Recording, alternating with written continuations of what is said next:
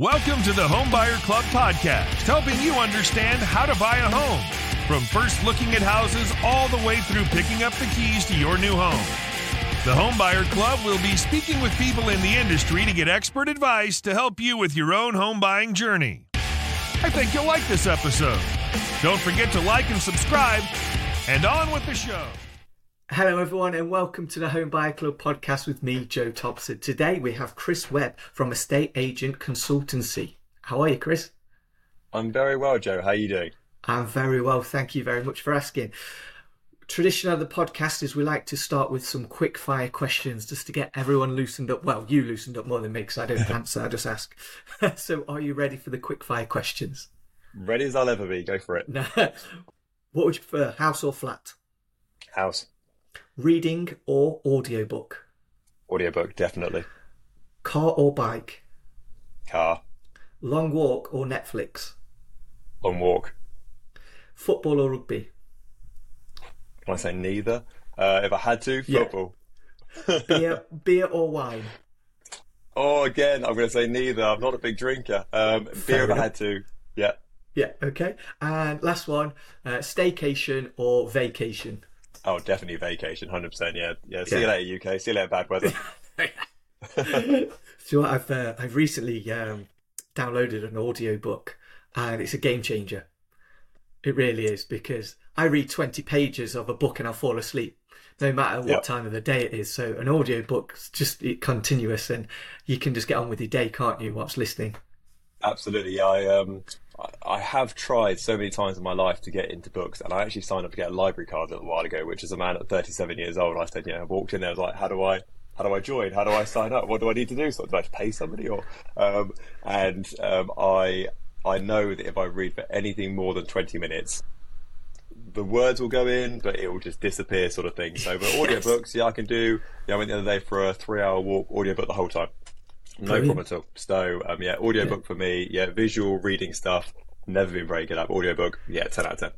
Yeah, I'm exactly the same without reading. I'll read, won't take any of it in, and then go, I need to read this page again, because I've literally not listened or took anything in, sorry. Absolutely. Yeah, but the important thing is that you know that. The important thing is that you recognise the way your mind works, and you recognise you can read for half an hour, whatever it may be, and it all works absolutely fine. But over that, you might as well not bother. You're doing it for the sake of doing it. Nothing's going in, and you might as well do something else.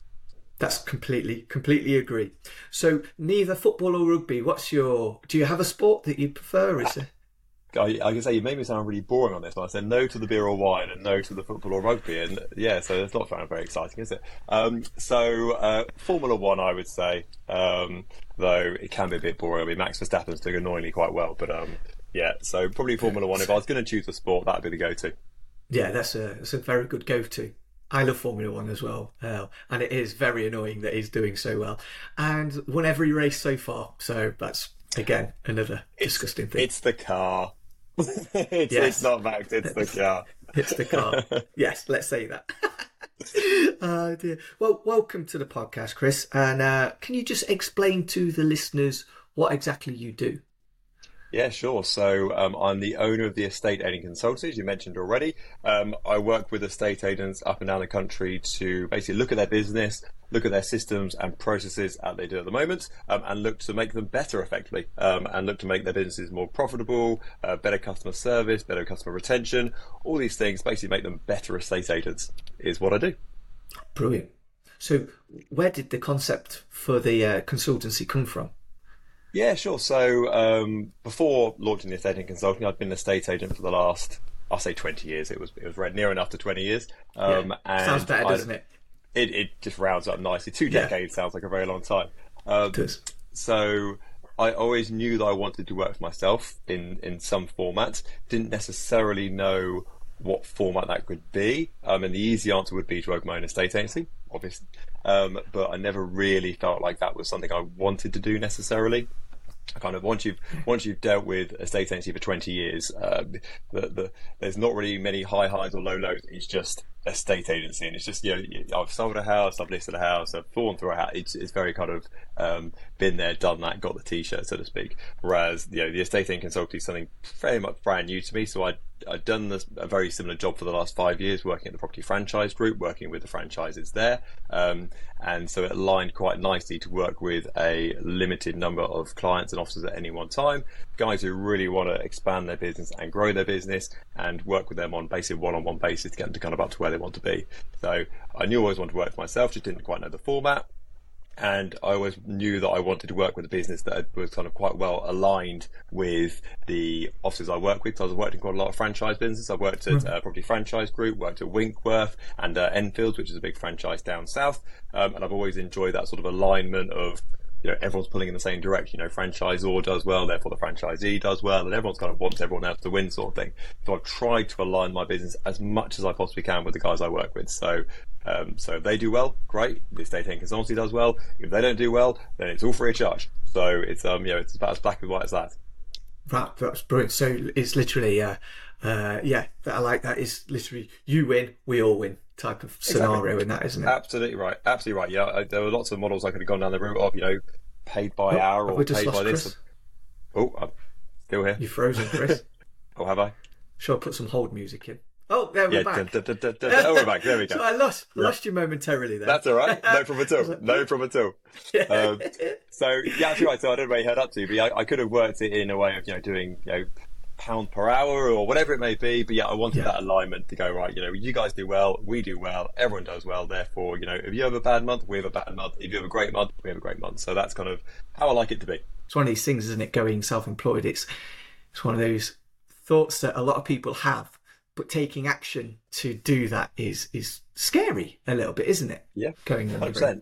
Well, when I used to work for the larger corporate franchises, I would speak to people all day long who wanted to become estate agents and sign up and be self-employed and all that sort of thing. And I'd always say to them, look, if you know you want to be self-employed, that is going to be with you for the rest of your life. So you've got two options: either you do something about it and you go self-employed and cool, and it might work, it might not work out, but at least you know what's going on there. Or you live the rest of your life thinking, I wish I gave that a go when I was 25, or I wish I gave that a go when I was 50, or whatever it may be. So those are your choices. Pick one. Either go for it and you can complain about it for rest, or not complain about it for the rest of your life, or you can not go for it and you can just wonder what if for the rest of your life. I kind of had to listen to my own advice there and go, well, if I don't do it myself, then I'll always wonder kind of shoulda, woulda, coulda for the next 50 years or so. So here we are. Good. Well, I'm glad that you took the plunge, and from what you said to me earlier, it sounds like you're doing really well with it. So congratulations so far. Thank you. So going back 20 years or 20-ish years, what made you decide to become an estate agent?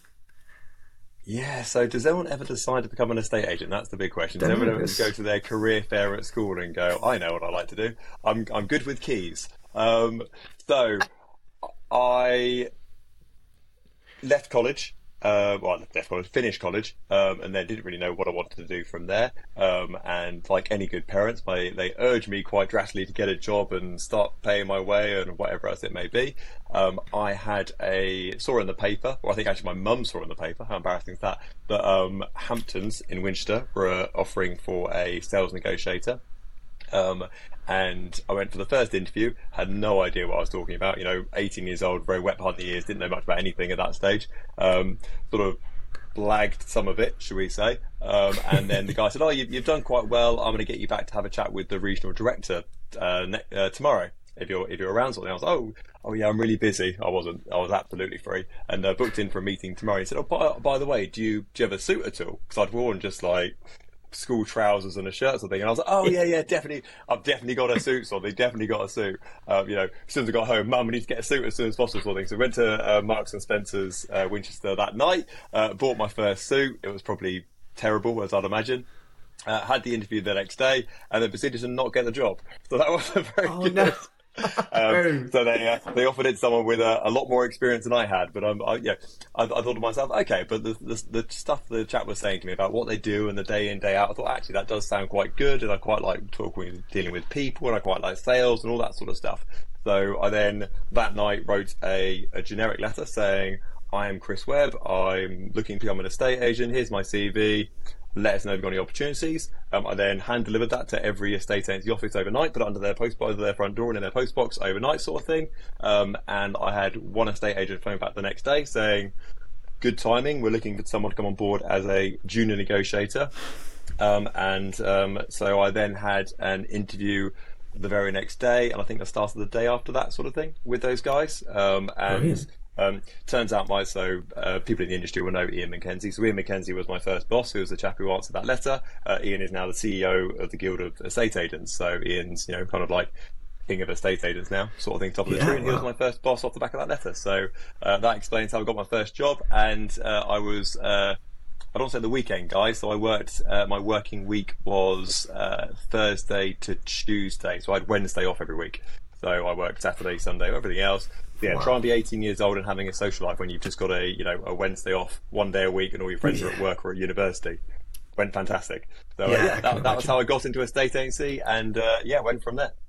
Oh wow, that's such a great grounding, isn't it? By having someone of his stature teaching you. Obviously, at the time you don't really know that, but now looking in hindsight, looking back, that's a really good teacher, I guess. Very much so. It was very much welcome to the deep end. Swim. That was it, sort of thing. It was it was the top performing office in Winchester, and at the time Winchester was the number one place to live in the country. And so it was very busy, lots of clients, lots of viewings, lots of valuations all day long. To start off with, I would just do viewings, and I'd leave the office at 9:30 in the morning, and I'd get back at 5:30 at night, 6 o'clock in the evening, with a handful of keys, sort of thing. Right, there's the keys for the day. What we're going to tonight is just viewings, half an hour, 45 slots, all day, every day. Right, sandwich in the car. So it was very go, but it was very, as I said, into the deep end, baptism of fire. You're going to meet 50 people per day who are quite well net worth people in Winchester. Get on with it, sort of thing. So that was the initiation, should we say? Yeah, it's a good job you had your Marks and Spencer's suit on if you were meeting them people as well. I know. What was even more embarrassing is that we used to run back when newspaper advertising was a big deal, we used to have the centre page on the Winchester paper, whatever it was called, and we used to have all our staff photographs along the top. And God, my photograph, I still remember it now, like blonde highlights and horrible suit and whatever. And I used to get people that I used to go to school and say, I see your picture in the paper. And I think, oh my goodness, please, no, don't send me that picture. So, there we go. Could be worse. Yeah. Oh, it's funny when you said your mum found a job in the paper. It did make me chuckle a little bit because I was thinking, God, that is old school, isn't it? I remember looking through the paper, looking for jobs. I don't think they do that anymore. I don't think so. No, I don't have to think anymore. Just go on to Google, type away, and fingers crossed you find something. That's it. That's the beauty of LinkedIn. Nowadays, people reach out to you to give you jobs. I know, absolutely. Yeah, a lot of people get messaged me saying, "Would you like to come and work for us?" And I'm like, "No, I own my own business. I'm my own boss already. I don't need another boss. Thank you very much. I'm fine. Thank you." Yeah, I do love that. It's funny how when you do that, the recruiters, it's like they send you a lovely message, but actually don't read your profile, so don't actually know your situation. Absolutely, yeah. Nice, machine gun spray and pray never works very well. No, it really doesn't. So we've discussed how you got into being an estate agent and that. So when you that's 20 years there of estate agency. How many funny stories have you got in your locker about estate agency? You must have a fair few. Yeah, I've got a fair few from various things. It's usually not the funny ones that stand in mind. It's the ones I've been like terrified. Things you think, oh my goodness, like what is going on here, sort of thing. So I remember one of the ones that always stands out is when I was working in Basingstoke, and we'd just taken a property on the market, and we'd done all the photographs, and it was doing the first day of the viewings. And as we literally walked around the corner, stepped foot on the driveway, the police literally skidded onto the driveway. About 3-4 police cars just turned up all in time, all sirens blazing, sort of thing. And basically, what had happened is about 2 minutes before, someone had jumped the back fence, kind of kicked their back doors into their property, gone through the house, picked up their TV, picked up their keys to their brand new Range Rover, put the TV in the back of the Range Rover, and then driven off. And so that was a slight questioning from the police saying, why am I here or what am I doing there? And I was like, I'm the estate agent, we're selling the house, look, here's our details with the Range Rover in the driveway. It was there when we did it yesterday, sort of thing. So loads of stuff like that are entertaining stories. You see some sights, shall we say. So you certainly Yeah, well, certainly when I was working in Winchester and used to deal with quite a lot of student places, that's usually quite entertaining about what's going on and people kind of coming back from parties at 11 o'clock in the morning and all this sort of stuff. So yeah, loads of stuff like that. So yeah, it's definitely an entertaining world, estate agency. Yes. You get to see all sides of humanity. That's it. It's funny because I think there's a bit of a misconception at times when people know about estate agency. I think they think that everything is selling sunset now because it's been glamorized and paraded on TV. They think that people are like that, and it's really not. really not. Not at all. And the thing I actually, I wouldn't say struggled with, but the thing I got into my head very quickly is because every time I ever went to a stranger's house, aka a client or someone who's on the market's house sort of thing, it'd always be immaculate. It'd always be, most of them, go to, especially in Winchester, it's a very affluent area, so it'd be, that had the cleaners in, it would be, absolutely spotless. I go to my friend's house and I'm like, how do you live like this? Yeah, like you've got a cup on the side, like what are you doing, sort of thing. So whereas every property I went to for 10 hours a day was just spotless, absolutely, carpet has got the stripes in it, everything was absolutely immaculate sort of thing. So it very much raised my expectation about how the average person lived. Yes. But going to some of the student places certainly dragged that down very quickly. Yes, I spoke to a letting agent recently called Alex Hughes. He deals with properties in Sheffield, and he specialises in student accommodation. And here's some of the stories he told me on the podcast and off the podcast were brilliant and very eye-opening. It really was. Yeah, absolutely. Yeah, you go into a student rental house anywhere before 2 o'clock in the afternoon. One of them is going to be in bed. I guarantee it. And you can knock on that front door for as long as you like and say, hello, I'm from the estate agent, I'm coming in, sort of thing, and they'll still be in bed. So it's almost a guarantee. But they don't, it's not like they get out of bed either. They're just like, all right, yeah, come on in. Lying in bed still. Yeah. What are you doing? Yeah. Absolutely, I did laugh when I saw I think it was an article, like a highlighted things on Rightmove, and it was a picture of someone in bed, and they were just like peering over their bed covers on the estate agent picture of the room, sort of thing. You think, oh my goodness, we've all been there. At least able to get out of bed and come back in 2 minutes. That's it. Oh dear. So, how do you best help estate agents? Yeah, big question there. So it's all completely bespoke. So there is no sort of one size fits all. Effectively, we'll look at their business, what ultimately their goal is of their business. For some people, they want to always be a one-person band and they just want to be, make more money and have less to do. That's fine. Other people want to, take offices and territories and bring on staff and teams and whatever else it may be. So it depends a little bit on where they want to get to in their business. Then we'll look at their sales funnel ultimately. And we'll look at whether they're getting enough leads into their business, getting enough market appraisals, are they selling enough of those properties, right the way through from start to finish. That will highlight any problems very, very quickly. Okay, let's say, for example, they say, I want to be a one-person band, Chris, and I want to earn £100,000 a year. Well, I'll go, well, in the current ratio, you need to speak to a lot of people on a daily, weekly, monthly basis, more than is probably profitable because your conversions aren't good enough. So actually, let's improve those conversions and the marketing you're doing it all in one time, and your sales funnel is going to improve very, very quickly. So that's probably the core overview of what I do. But as I said, it varies massively. I mean, probably the biggest issue that estate agents come up against is getting leads into their business. Estate agents are great at estate agency, but doesn't necessarily mean they're going to be a great estate agency business overall, because what they're not particularly fantastic at is kind of telling about their successes and spreading out that good news. So, if you are a 10 out of 10 estate agent, you're the best estate agent in your town or county, but your communication is only 3 out of 10 saying how good you are at that job, the public think you're a 3 out of 10 estate agent. That is ultimate. You could be the best kept secret in the world, but if you can't communicate it and say, I've done a great job for this house, I've helped these homeowners, I've helped this person find a property, everyone's going to think you're 3 out of 10. So actually, a lot of the work I do is kind of making them the worst kept secret effectively in their town and go, right, you've had this success, tell everybody, right, you've had this success, tell everybody, this is the steps you should be going through to make sure you're turning 1 instruction into 2 instructions, telling 3 sold into 5 sold sort of thing, because it's kind of that personal PR and personal brand to get that message out and that recognition out as far as you possibly can. So that in a nutshell is what I look at, but certainly the main thing that estate agents come to me is say, I need more leads into my business. I need to get in front of more people. Once I'm in front of enough people, I'll convert well, but I just need to get more kind of bums on seats in front of me. Yeah, and I think that's so common across the whole industry, isn't it? From mortgage advisors, conveyancers, it's about you could be the best at anything, but if no one knows about it, absolutely, then they're not going to come, are they? Yeah, absolutely. So it's so key to get yourself out there. Sorry. Yeah, it's maybe it's the British stiff upper lip or whatever you want to call it. You know, I can't imagine the American realtors have such an issue with, you know, pronouncing about how well they're doing and what a great job they've done, sort of thing. Whereas the British, you know, stiff upper lip and good old chap sort of thing. You know, let's not talk about, you know, what we've done and our successes, and let's be reserved about it. We're very much in that mindset. So yes. A lot of it is, you know, it's not about bragging or boasting. It's just saying, I've done a great job. Isn't that great? You know, I could do a good job for you too. That is it. Yeah, no, that's so true. It is a barrier to get over because, like you say, people don't like to brag. But like you say, it's not about bragging per se. It's just saying, I've done this.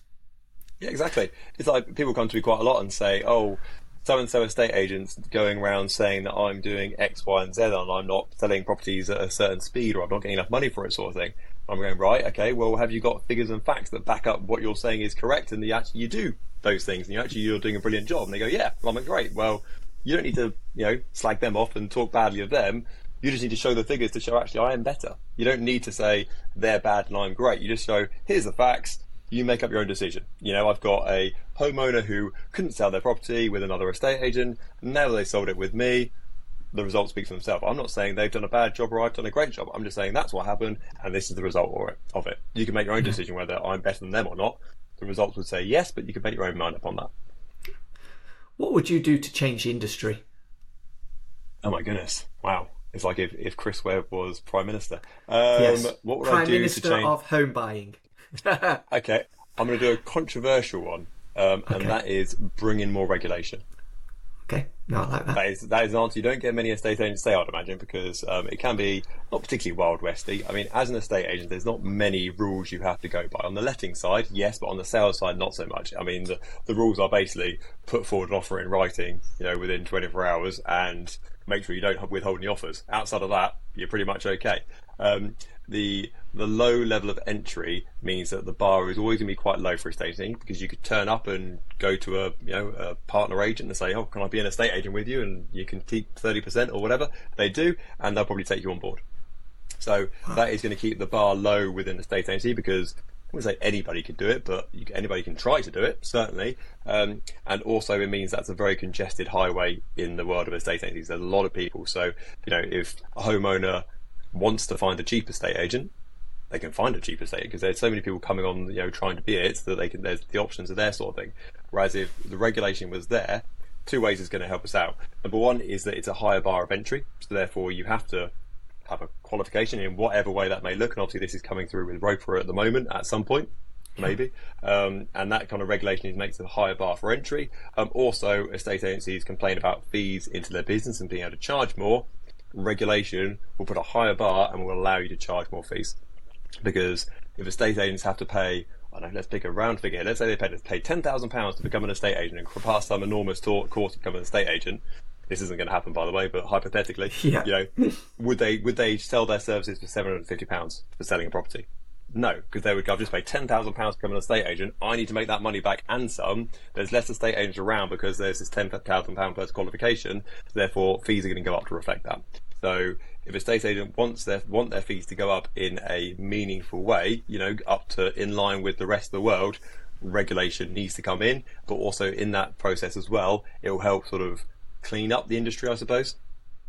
Yes, I agree. I like that. That's a good way of putting it as well. And I imagine there'll be a lot of pushback from estate agents who go, oh, more regulation. Yeah. No, oh my God. Absolutely. However, when you flip it and talk about them earning more money, that's a win for them, isn't it? Absolutely. Suddenly they are very interested in that side of things. So, I think the regulation coming in will be, yes, it will be slightly painful when it first comes in. You'll get people who go, I've been an estate agent for 50 years and I've never needed these regulations before, but it isn't sort of for today, it's for tomorrow, if that makes sense. So, yes. The guys that have been doing it and doing a good job for the last 50 years, you probably are doing a good job because you've been doing it for 50 years, and if you're that bad, you probably wouldn't still be in business. But it's the newer people coming into it. If we raise that bar up down low, that bar will spread throughout the industry as well. So, I can only see that as a good thing. What always sort of gets me a little bit is if you sort of compare buying a house to like buying a car. You buy a car with an MOT. It tells you what's wrong with the car, if there's any issues. You don't really get that with buying a house. You can view a house for half an hour and then 6 months later you've got the keys. And it's up to you if you want to get a report done or anything like that. I just find I'll pause you there, Joe, because you broke up on there, so I missed the important part of the question. Oh no! So I heard up to if you're buying a house similar to buying a car. That's right at the beginning part of it. So right. So what I was saying is, when you buy a house, when you buy a car, it comes with an MOT.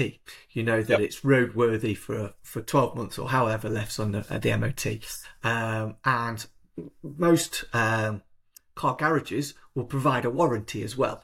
So if there is anything, you can take it back and have that discussion and it'll be fixed. With a house, you can literally go view it for half an hour and then 6 months later you've got the keys and you own a house, and it's up to you whether you have a survey done, which not a lot of people do. So it's just bonkers that such a big transaction like buying a house comes with no guarantees or anything like that you're buying a good house, really. Yep. I think it's even down to the viewing process of putting offers on a property. People view houses, they might have one viewing on a property which might last 15-20 minutes. You go for a test drive in a $5,000 car, it probably lasts longer than that sort of thing.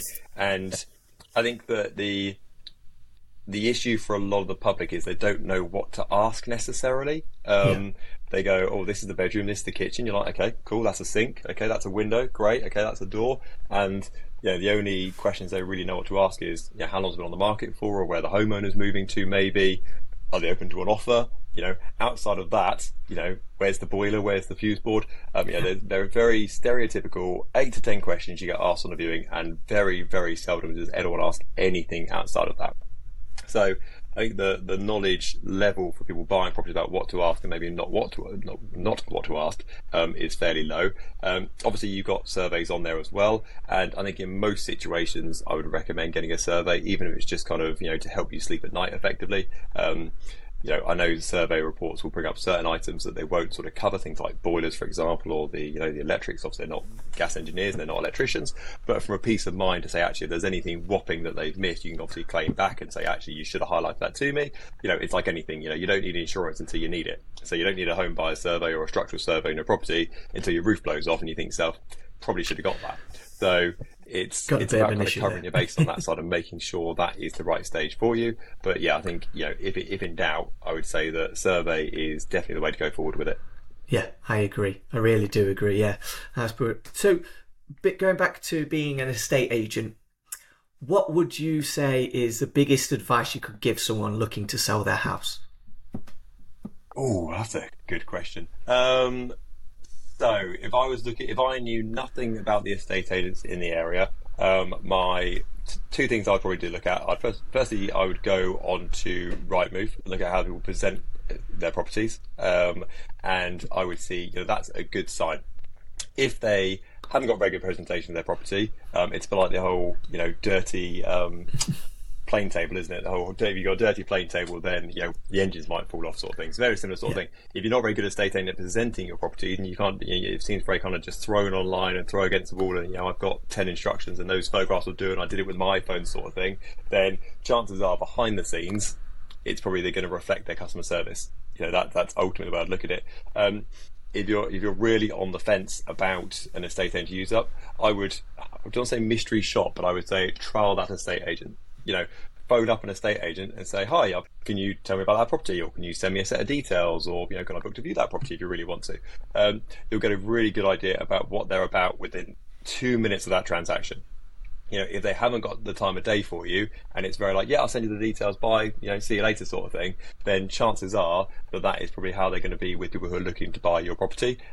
So that is going to be reflective of the experience that your buyers are going to have. So therefore it's it's going to be reflective across the board. Whereas if you phone somebody up and they go, yeah, great, where you're living, what you're doing, what's your plans, that's exciting, you've got a lovely area around there, you probably go, actually, they've done such a good job on the phone. I'll just invite them out now and say, actually, I was just mystery shopping you guys, but you've done such a good job, actually. Can you come around and value my property? Or actually, I was just going to get some details from you. So, I think look on Rightmove first of all, see how properties are presented and kind of what they do on that side. And second thing is have a communication with them in some way to see what they're about. Yeah, I mean, ultimately, if you've lived in an area for a period of time, you would have seen for sale boards out, you would have seen sold boards, you should have had some marketing through from local estate agents. So you should, touch wood, fingers crossed, have some idea about what estate agents are doing in your area, what sort of properties they deal with, their sort of presentation, etc. If you don't, then get them to call me. I like that. Very good. What is your dream home? This is going to sound like a bit of a weird answer, but I'm personally, if someone said to me, you've won the lottery tomorrow, I wouldn't get that fancier house. So I think for me, I would get a, does it have to be in the UK or can you go international? Anywhere you want. Yeah, anywhere. Ooh, okay. I would get a very nice house in the south of France, probably somewhere like Cannes or Nice. I mean, there's no questions I'd go Monaco, but trying to get a house in Monaco is very hard pushed. Somewhere like that, nice view of the sea, nice swimming pool, not massive, 3-4 bedroom detached house, ensuite or two, probably 3,000 square foot sort of direction, so a big sort of ish family home, but nothing mega. I'm very, I've been to multi-million pound houses. I've seen houses that are like hotel sort of thing, and I think, it's nice, but I'm not like, wow, I need to get one of these sort of thing. For me, I like a decent property, and as long as it provides everything it needs for me, then that's absolutely fine.